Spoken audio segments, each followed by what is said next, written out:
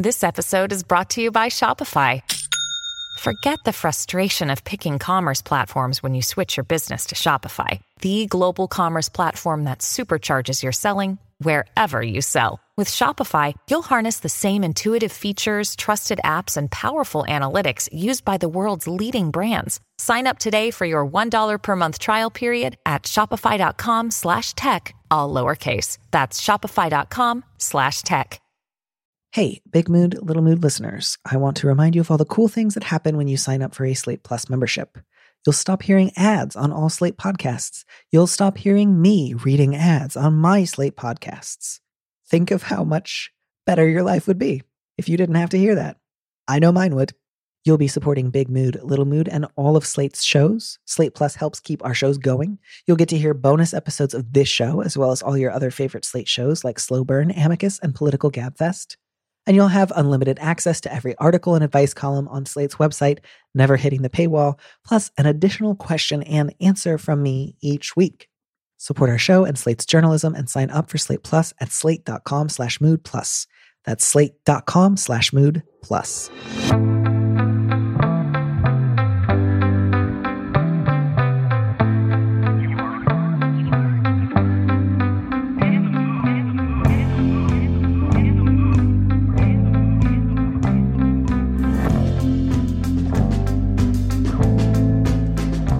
Hello and welcome back to Big Mood, Little Mood. I am your host, Danny M. Lavery, and with me in the studio this week is Dylan Marron, the author of the book Conversations with People Who Hate Me, and the host and creator of the critically acclaimed podcast by the same name. He recently joined the writing staff of the Emmy-winning television series Ted Lasso. Dylan, welcome to the show. Thank you so much for having me. It's an honor. I am so glad that I didn't see your bio until we started recording, because I didn't know that you had joined the hit television program Ted Lasso. Oh, and so great. I thought at first it was a joke, because I was like, that's the TV. Not a joke. But you're a person and I'm talking to you. I love what a beautiful joke that you put something in your bio that's not real. I think someone should do that, you know? Frankly, I'm going to start saying that I have written for different TV shows and see how long I can pull it off. You created Law & Order. A lot of people don't know that about me. Yeah, no, I Not do. the Law & Order that you're thinking of. Yeah. It's an indie Law & Order, but it's a big hit. It's a big hit with all who watch. What was that short-lived show that aired, like they premiered around the same time, but it was an ill-advised like procedural musical? Was it Cop Rock? Am I remembering that right? Oh my God. You just unlocked a memory chamber for me that I did not know was there. I feel like in the early days of YouTube, there was a lot of, remember the late 80s and early 90s? And I think along with like Gwen Verdon's Mexican Breakfast set to Walk It Out, that was like a big thing that everyone at like the same shitty college would send to each other. So I invented Cop Rock. A lot of people don't know that about me. It was me and Stephen Bochco. Thank you. Thank you for your contributions to the arts. I am also glad that you're here because I am totally by accident apparently hanging out with one of your old high school classmates today, and he is in the next room reading Hamlet, and apparently you two were in Hamlet or read Hamlet together, so I don't even know why he's reading it again now.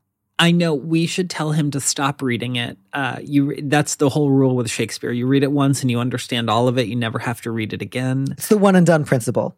So I think just to give a fact check, we actually were in Midsummer Night's Dream together. That was the Shakespeare experience we had. But Hamlet, as it does, it floats around the high school experience. So I bet you there was a time when we were in the same building reading Hamlet together. And I really like looking back over my friendship with James and thinking what I know of him. He has absolutely got Midsummer Night's Dream vibes. Of the different subtypes of theater, kid. Yeah. It's like if BuzzFeed popped off at just a different time, it would have been like, which Shakespeare play are you? And yeah, I'm sure they have. I don't know that we would have needed a different time. I'm sure among the many quizzes. That's true. Let's get the fact checker who's sitting in on this call to confirm that there's a BuzzFeed quiz of that. I will at some point try to get on that.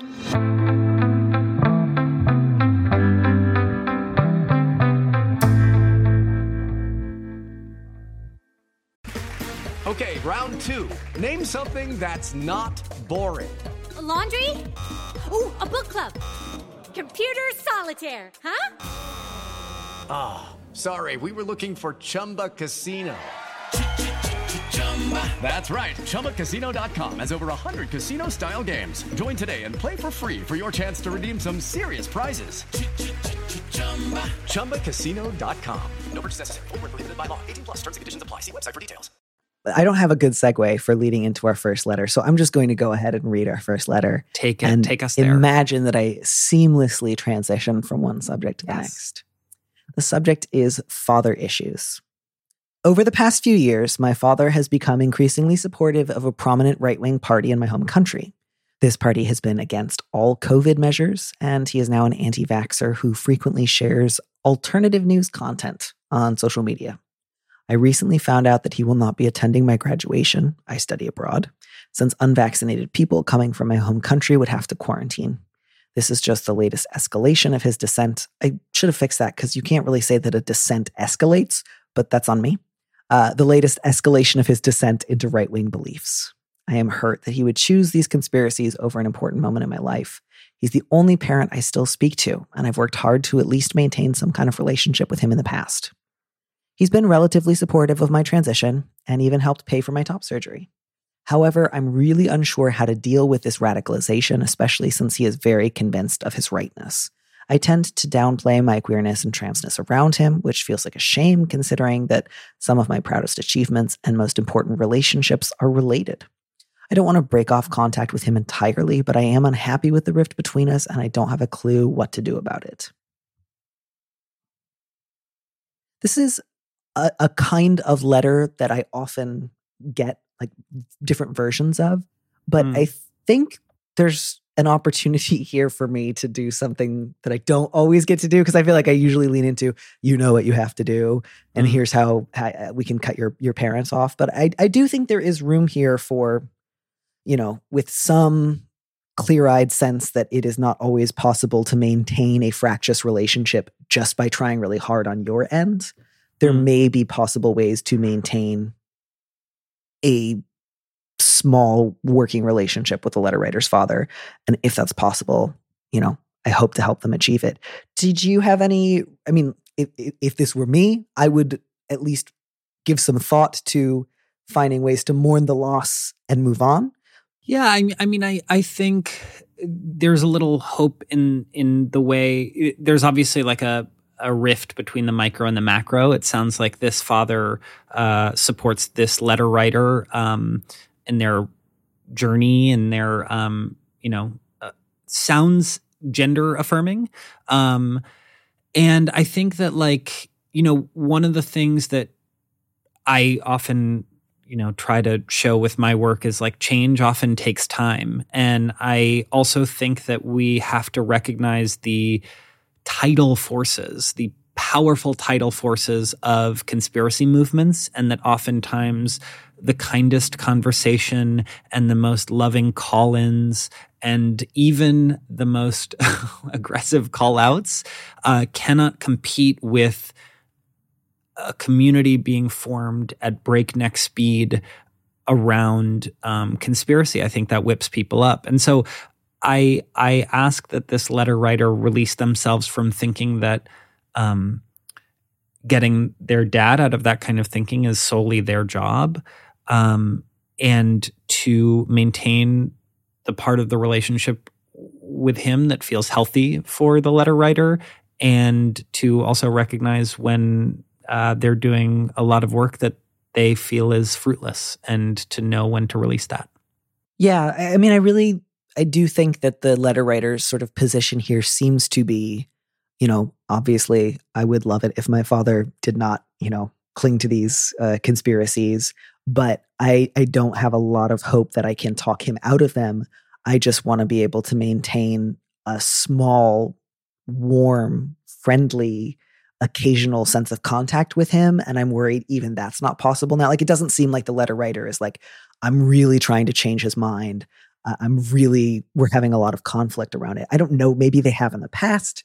Maybe they just haven't tried it for a variety of reasons. Maybe they tried it with other family members and that's why they don't speak to anyone else. So to that end, you know, I think if the letter writer's hope is I would like to be able to maintain some contact with him. I'm not going to try to change his mind. I think that's reasonable. Like I also wouldn't want the letter writer to feel like I'm only allowed to occasionally talk to the only relative who will still talk to me if I am also committed to constantly challenging him on his like anti-vax beliefs. Like, I get it, letter writer. Yeah. I would also encourage you to let yourself off the hook. Like, you do not have to try to make that well draw water by yourself. But you also are running up against this sad reality, letter writer, which is you might really want that and feel like I have the lowest expectations for my father. And even so, he might still fail to meet those very low expectations. Yeah. And so then, the question that you are left with is not, how do I try to change my father? I've kind of given up on that one, but just, is there anything I can do on my end to make up for that little bit of willingness or effort on his part? And, do you think that's reasonable, understandable? Do you want to encourage the letter writer to think about this differently or try something different? Where would you want them to start? Yeah, I mean, it's always so hard to prescribe excommunication because it's so fraught and, way more for restoring relationships than I am for leaving them. I think it's like, as so many of us queer folk know, it's like the beauty of leaning on chosen family when it feels like the traditional family structure or relationships aren't serving you. So I would say try to salvage the parts you can, and if that feels like too much energy, that's not a failure on your part. Yeah. And, so to that end, letter writer, it sounds like there's sort of two things that are immediately on your mind. One is, you tend to hold back talking about your queerness, your transness with him. And the other is that you're not quite sure how to deal with his increasing radicalization and not sure how to tell him how sad you are that he won't be coming to your graduation. And, again, there's such a limit to how much of a difficult conversation you can have with someone, when they're halfway across the world and you already don't talk that often and you're already estranged from a lot of your other family. So I can also really understand that sense of like, I can't, start sawing into both of these load-bearing pillars because the whole thing is going to collapse. So, maybe it would help to sketch out an idea of, given, present conditions, given the person I know my father to be, given his current set of values and his current sort of ecosystem. What is the best case relationship that I can realistically imagine with him? That's not just like, what if my father woke up tomorrow as a totally different person who was just like, great. What does that look like? Is it he visits once a year? Is it we talk on the phone a few times a year? Is it he listens to me more before he kind of puts his oar in? Is it that I ask him not to share all of his conspiracy theories with me and he respects that and we talk about other things? Try to sketch out a version of what you think that might look like, because then I think that will help you start to figure out how might I see if that's possible. Because again, like that's your idea of the best case relationship. You might then try one or two different things. He may or may not meet you halfway. And so I can't guarantee that any of this will result in like a tense but kind of loving relationship. It's just the best that you can do on your end. So to that end, you say you tend to downplay your queerness around him, and that this is difficult for you. Given that you say he helped pay for your top surgery, not that I want to say like, obviously that means he's great, but maybe think about whether or not you would like to start sharing more of that with him.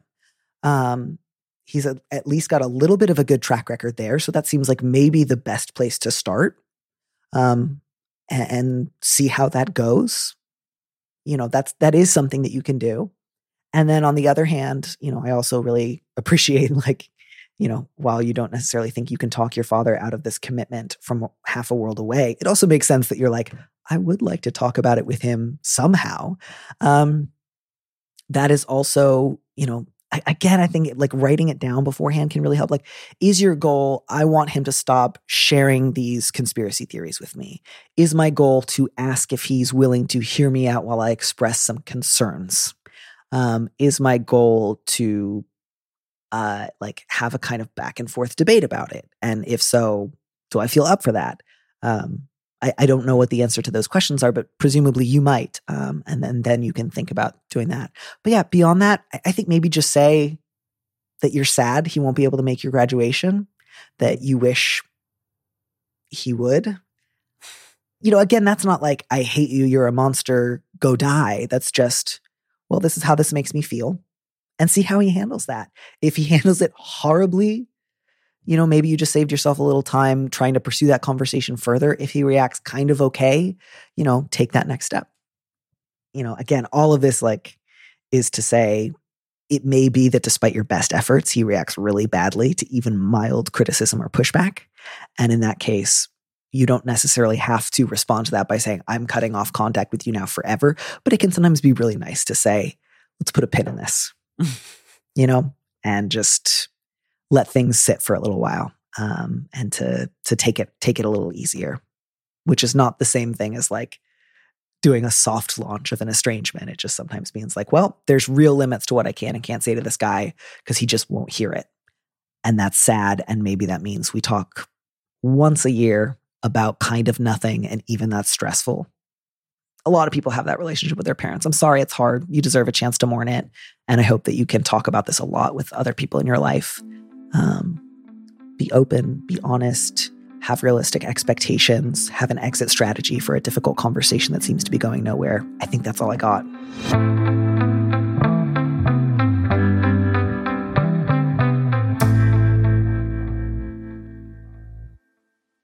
Would you read our second letter? Yes, I would be honored. Subject, drowning in dishes. My husband and I are newlyweds, but coming up on our 7-year anniversary as a couple. We are both neurodivergent in some similar and in some different ways, with childhood trauma sprinkled on top. We are currently grappling with how to maintain our shared household space in ways that work for us and that ensure equitable distribution of labor. I work just shy of full-time and occasionally from home, while he works outside the home full-time, so it is easy to feel like I should do more, but I also hold academic responsibilities on top of my job. Most advice I can find are for people with children, and we are currently childless and plan to stay that way. I'm not interested in building silent resentment or replicating the dynamics of our respective parents. Do you have any words of wisdom or resources for keeping house and removing bickering from the equation? I can jump right in there. Please, and just jump. Say one of the... Well, I'm going to share a story in which I am the villain. I am the wrongdoer here. But my husband makes fun of me a lot that I share food like an only child, because when a plate of food is put before us, I am so focused on my own hunger and my own insatiable appetite for food, especially French fries, that I will not realize it, but I'm not good at sharing, and I just eat as much on the plate as I want. And then if you were to measure it all out, I have eaten 3/4 and leaving him with just 1/4 because he eats at a normal and healthy pace. So this sounds like he should get his own fries, is what I'm... You know what? And then this is the alternate takeaway. But again, this is the story in which I'm sharing where I'm the wrongdoer. And I just wanted to say one of the biggest things that has helped me is that we get separate plates, and then we pre-split it onto our separate plates. And I share this. You say, how is this related to my beautiful and nuanced question? And to that, I say it's invoking an outside mechanism into this to help you distribute either the fries or, in your case, the chores. And I think that something that is really helpful is just having super clear expectations set of who is doing what and who is responsible for what, and talking through it, making sure that it's, household work that feels right, and also kind of delineating. I'm also seeing, I think I misread the equitable distribution of labor to mean like household duties, but I'm also realizing that could mean making sure that everyone has space to work. Yeah, I think I agree. It was a slightly open-ended phrase or ambiguous phrase. But yeah, basically, to me, I read this as just like, how do my husband and I split chores? What's a good way to do that? okay, we are reading it correctly, I think having external expectations that preset expectations of what everyone is going to do kind of makes the household world go round.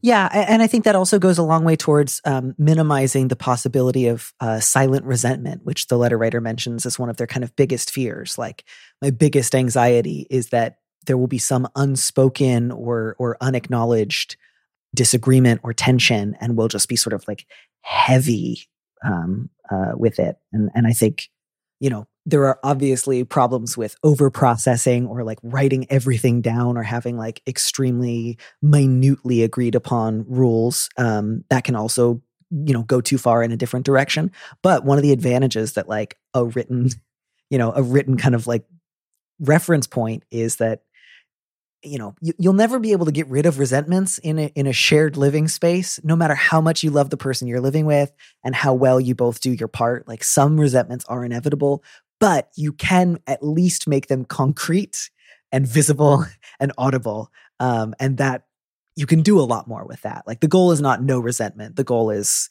having a pretty good system for dealing with resentment. I just want to share that I lived with a roommate for 5 years, still one of my best friends to this day.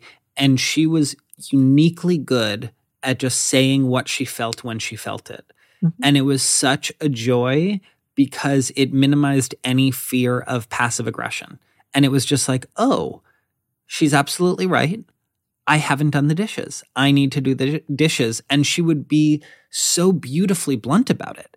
She would say like, oh, it's really bothersome to me when you don't do the dishes because I'm trying to cook my next meal. Mm-hmm. And like, I know that hearing that quote can sound like, oh, that was blunt. And it's like, yeah, but it avoided all of the like sidestepping around each other and the like backhanded comments. So sometimes bluntness and just explicitly saying what you feel when you feel it, chef's kiss. Beautiful.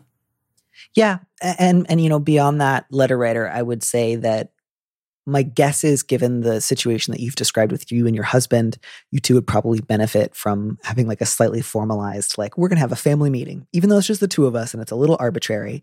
The work and the business of living in a home and with somebody else, that's a lot. It's a lot of work, and it brings up questions of like what downtime looks like, what private time and unwinding time looks like, whether or not, if somebody doesn't feel relaxed unless the house is relatively clean and somebody else can feel relaxed no matter what, there can be real tension in like, you want me doing chores all the time versus you want me to feel comfortable in our home when it looks like a pigsty. And so I think it's just really useful to like lean into the neurodivergent stuff, like lean into like, let's overprocess that, like, not to make stereotypes, like, let's process the hell out of this. Let's keep like written minutes of this fucking meeting if we want to.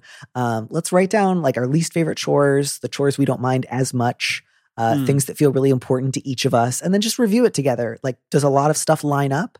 That would be nice. Is a lot of stuff wildly different?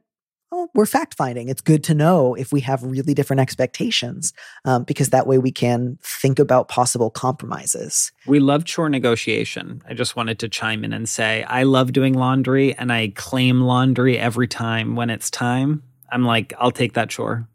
So. Yeah. And you might find that changes. There might be some chores that you're like, I'm fine doing this some of the time. And no one's ever going to like come up with a division of labor in the home that's just like, I fucking love this. I can't get enough of it. Even the person who likes chores the most sometimes would like to not have to do a chore. So it can also help to just, acknowledge like, we're talking about work that neither of us would like to do given our druthers, but that must be done if we want our home to be a pleasant and relaxing place. And so, with said druthers in place, how do we handle it? So really my best advice here is talk extensively about your hopes and your expectations and your goals, about your sense of like, what does a clean bathroom look like to me? What does a clean enough bathroom look like to me? What seems reasonable to me about laundry? What seems reasonable to me about dishes? And just writing it down. And not then getting so married to whatever you've written down that you are constantly like monitoring each other and yourselves and saying like, well, I adhered to the, previously agreed rules 51% of the time last week, and you only adhered to it 48% of the time. So like, I get to assign you a new chore. Certainly look out for that kind of scorekeeping, because I think that can often lead to unpleasant and unharmonious places. But yeah, if the thing that you're kind of worried about is this sort of like default, well, because I happen to work just shy of full time, I feel like my partner sort of assumes I should just take on a vague more sense of the household chores, which is like, yeah, you're afraid of like default thinking, what seems easiest, rounding up, and vagueness, which I agree are often like, that can lead in a direction of like, I look up and it's 20 years later and I've been doing the dishes the whole time. So, talk about, well, how much more time? When you're working from home, you're working from home. It's not like I could technically be folding laundry and doing a spreadsheet. Like, I think that's important to discuss with your partner. Like, your time spent working from home is not time you should also be doing chores. I think the commute should be part of what factors into this. But like, again, this is not about establishing who spends technically the most time in the house and then they have to do most of the chores. Like, you both live in this house. You both benefit from, the garbage being taken out on time, the sink not always being full of dishes. Like, it's a shared burden, not a sort of just like, I by default only have to do, half the chores you do because my job is outside of the home. I think that, is worth articulating. And then beyond that, you say you don't want to replicate the dynamics of our respective parents. Good. I mean, I don't mean this flippantly, but like, good fucking luck. You might sometimes. I hope not often. And sometimes that just means you'll be replicating the opposite of those dynamics with all the problems that entails. But just, again, maybe in that conversation, say like, what's my biggest fear? What's the thing that my parents did that I really hated? And how can we talk about trying to avoid that together? I don't really know how to address the sort of childhood trauma aspect of this. Just because I don't know what kind of trauma that means. Maybe that just means you want to start these conversations by being like extra patient and loving with one another, or just sort of like say, I don't know, just say like, my childhood was fucked up. Now let's talk about hand towels. Maybe that's good enough. But yeah, I think all these things are like relatively possible. Maybe you'll bicker some of the time. I don't know what bickering looks like for you, but you always, I think, have the option when you catch yourself bickering with a partner to like pause and say like, I get that we are like not on the same page yet and I want to get there, but I also just want to like pause and start this over. Like, we are on the same team. I would like us to feel like we are on the same team. Maybe we won't both get what we want out of this conversation, but like, can we just try approaching it as if it's a problem that we're trying to solve together rather than a problem we're trying to hand off to an opposing team? Yeah. Stepping outside of conflict is one of the best things. Stepping outside of it like it's outside of your bodies, outside of your souls, and to understand what it is going on between you is a beautiful thing. Yeah. And, good luck. Even again, like the most loving and well-intended people over the course of a lifetime together can get furious or resentful at somebody else for any number of, it's the vagaries of day-to-day intimacy. It's sometimes very difficult, even if you adore someone. So I just want to, again, kind of like our first letter, relieve the letter writer of some of the burden of, obviously you don't want to be fighting every day, but it's not necessarily a sign that you are replicating like, cycles of trauma. If you're like, I love my husband, but sometimes I'm annoyed with the way that he uses Tupperware or something. So legit. Yeah. I think that's all I've got on that subject. And, unless you have any final thoughts about chore wheels. I don't know. I love, I think there's a theme in what we were saying. A chore wheel externalizes, it tasks the chore on someone else, even if it's a piece of paper and it's your past self who wrote it, and stepping outside of yourself to view conflict. So it feels like it's conflict between other people that you're observing in the audience. I think that's a interesting theme throughout all of this advice.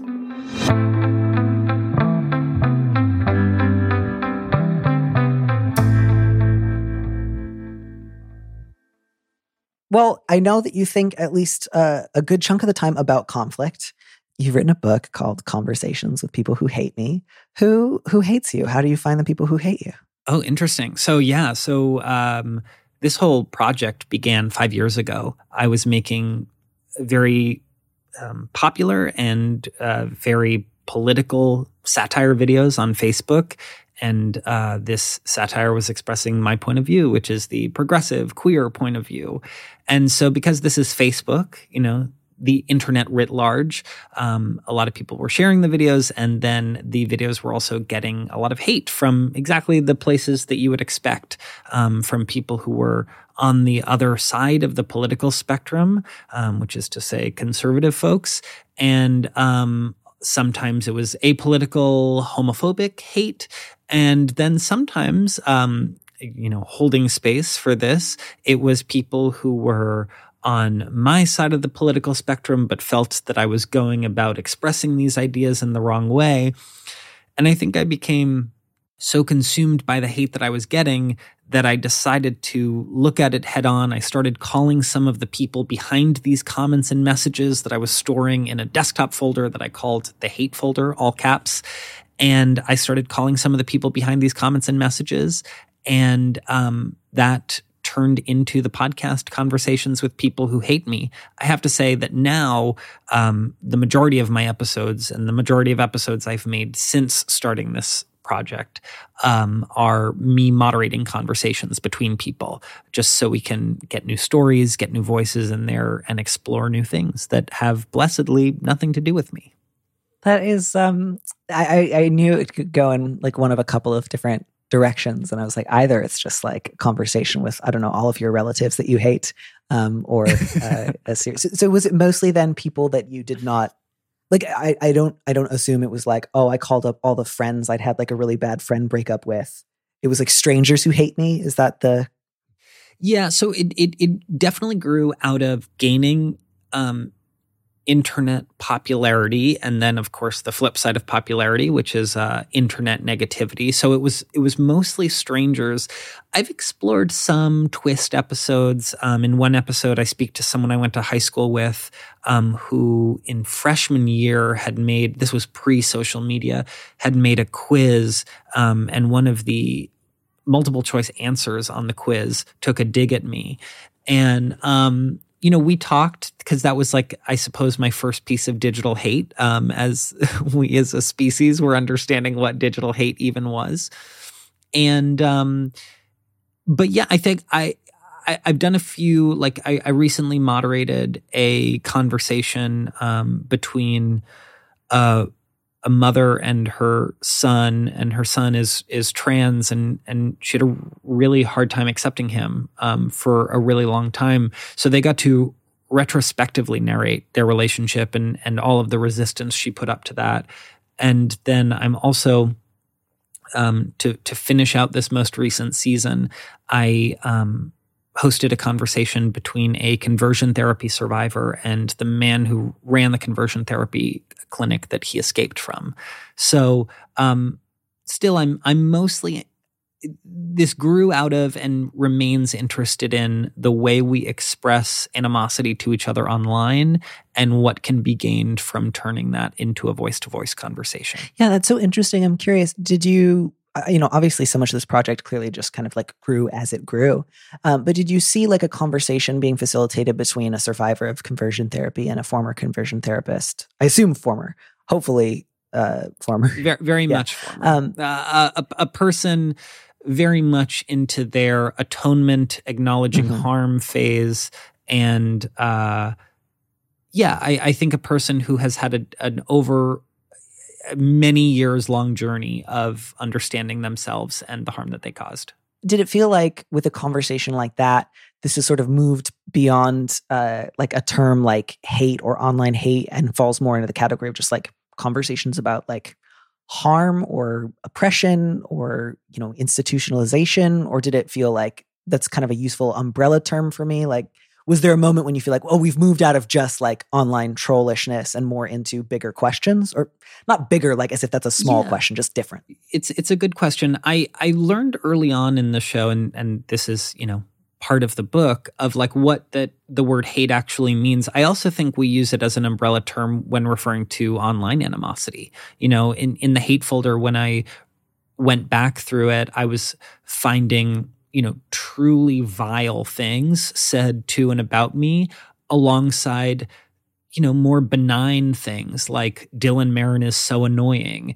And troublingly, I also found some constructive criticism in there, which I thought was like, a devastating metaphor for how our brain sorts through negativity. And I just want to say, it's understandable, right? Like, we're dealing with such a volume of information online that I get that we missort things into hate. You know, we colloquially all use the word hate very loosely. But I also think we have to honor the feeling of what it's like to receive even constructive criticism. Is your mind reads it as hate because it's almost like our brains haven't evolved to sorting all of the input we're getting online all of the time. And only through investigation can you be like, oh, wait, no, that's actually helpful constructive criticism I want to take to grow and get better. In terms of what these conversations end up being about, and, you know, you're right to say that it's like it could be a conversation about harm.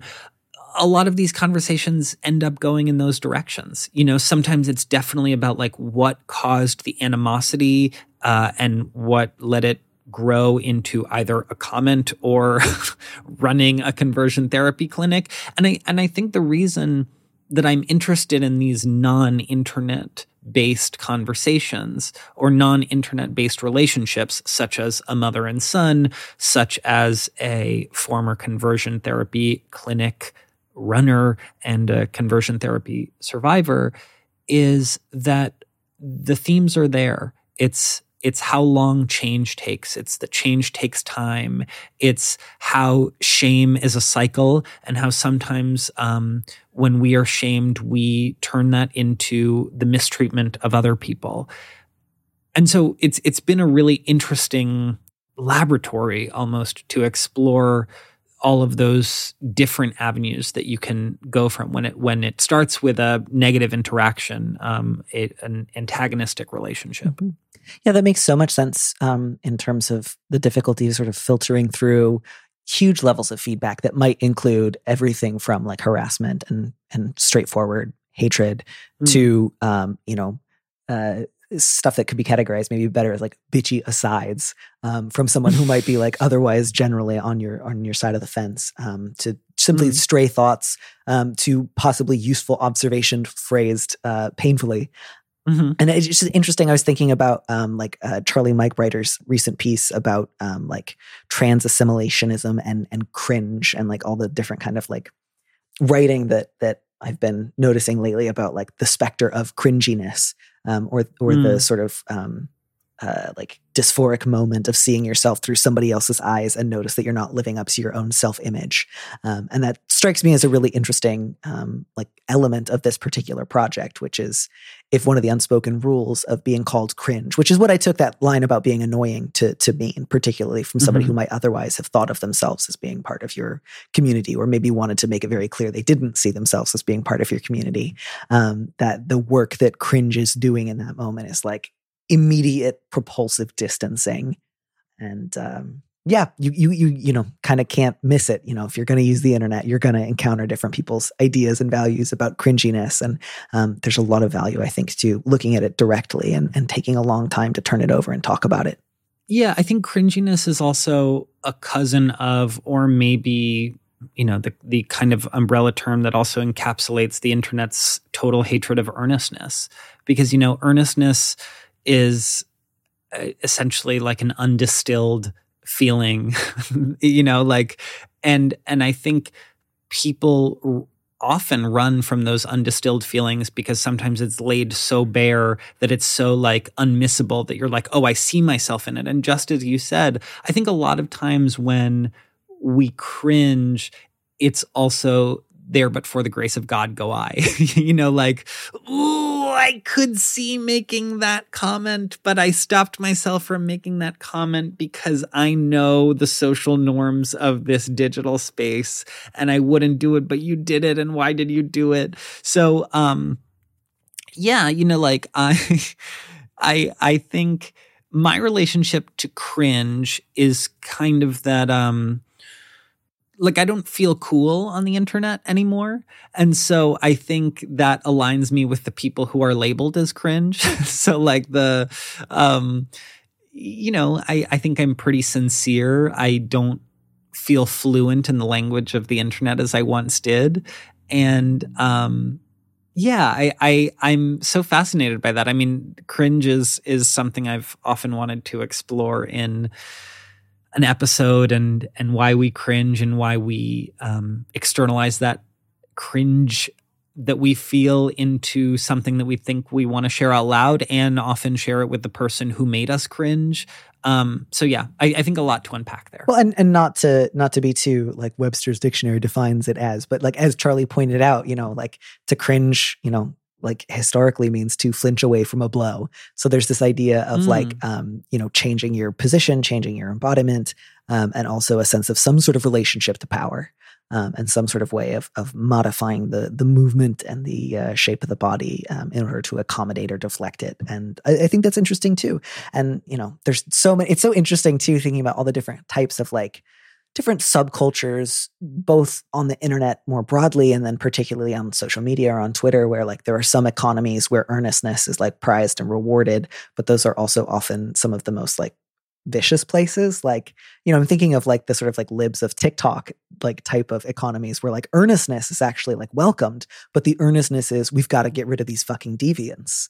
But like earnestness, like there's not an ironic remove, although those are certainly present in other like Kiwi Farms types of places. So it's interesting to think of like earnestness is in some places a currency, is in some place a liability, in some places is paired with warmth or positive sentiment and affect, and in other places is like correlated with cruelty. And that's, I can see why that's like a rich subject for an ongoing project. Well, I think I kind of never know where the conversation is going to go when I begin it. Sometimes the conversation leads to a discussion about past trauma that someone has experienced. Sometimes it leads to the way that someone has been taught to think about the world. Sometimes it leads to righting a misunderstanding. Sometimes, I think online negativity or negativity is just the starting point. And just as you said, like exploring cringe and where it comes from and why we cringe. And I think it cracks open so many different paths that could be taken from that. Yeah. Well, Dylan, thank you so much for coming on the show and helping us wade through all of these different issues. Thank you for having me. Have a fabulous rest of the day.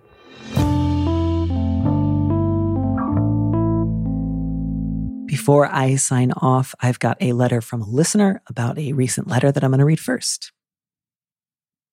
While I think your answer to the letter writer in Gay or Nay was excellent, I also think that you missed the mark about a significant part of her question. The letter writer expressed doubt about her sexuality because she doesn't believe that she experiences spontaneous attraction and is questioning her sexuality as a result. I'm writing in with a resource the letter writer might find helpful for thinking through that experience. That book is Ace, What Asexuality Reveals About Desire, Society, and the Meaning of Sex by Angela Chen. I respect that you might not find distinguishing between experiencing attraction or between different kinds of attraction particularly useful, but as a person who has spent years working through my bisexuality, in addition to my asexuality, I hope you'll understand that this distinction can be very significant for those of us whom the lack of experience of sexual attraction is more important to our experience of attraction overall than the gender of the people to whom we may sometimes be attracted. I experience similar cognitive dissonance to the letter writer when I've heard friends describe spontaneous sexual attraction, a thing I've never experienced, for the first time. I think Angela Chen's book is an excellent and accessible guide to the whole asexual, allosexual spectrum, drawing on lots of interviews, her own personal experiences, and academic researches. By way of conclusion, I want to say that I deeply appreciated the kindness of your response to the letter writer's ambivalence, since the letter writer also directly expressed doubt about the validity of her identifying as a lesbian. I hope she finds this book useful and that whatever identity labels she chooses, that she does so above all because they are helpful. I couldn't put it better myself. I hope the same thing for any identity labels for this letter writer or any other, and thank you so much for writing in with that recommendation.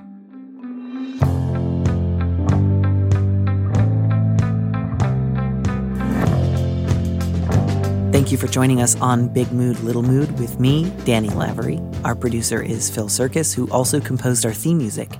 Don't miss an episode of the show. Head to slate.com/mood to sign up to subscribe or hit the subscribe button on whatever platform you're using right now. Thanks. Also, if you can, please leave us a review on Apple Podcasts. We'd love to know what you think. If you want more Big Mood, Little Mood, you should join Slate Plus, Slate's membership program. Members get an extra episode of Big Mood, Little Mood every Friday, and you'll get to hear more advice and conversations with a guest. And as a Slate Plus member, you'll also be supporting the show. Go to slate.com/mood plus to sign up. It's just $1 for your first month. If you'd like me to read your letter on the show, maybe you need a little advice, maybe some big advice, head to slate.com/mood to find our Big Mood, Little Mood listener question form, or find a link in the description on the platform you're using right now. Thanks for listening.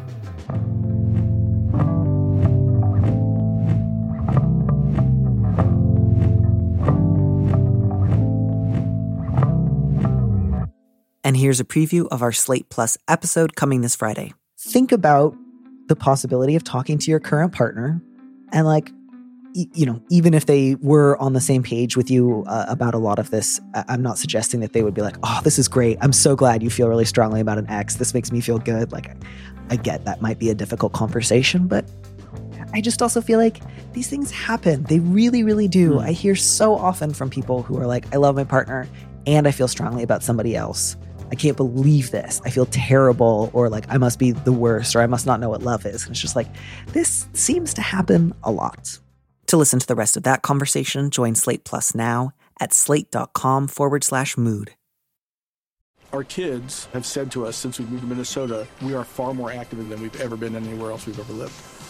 Moving to Minnesota opened up a lot of doors for us. Just this overall sense of community, the values that, Minnesotans have. It's a real accepting, loving community, especially with 2 young kids. See why CNBC ranks Minnesota #4 best state to live and work. A great place to work, an even better place to live. ExploreMinnesota.com/live.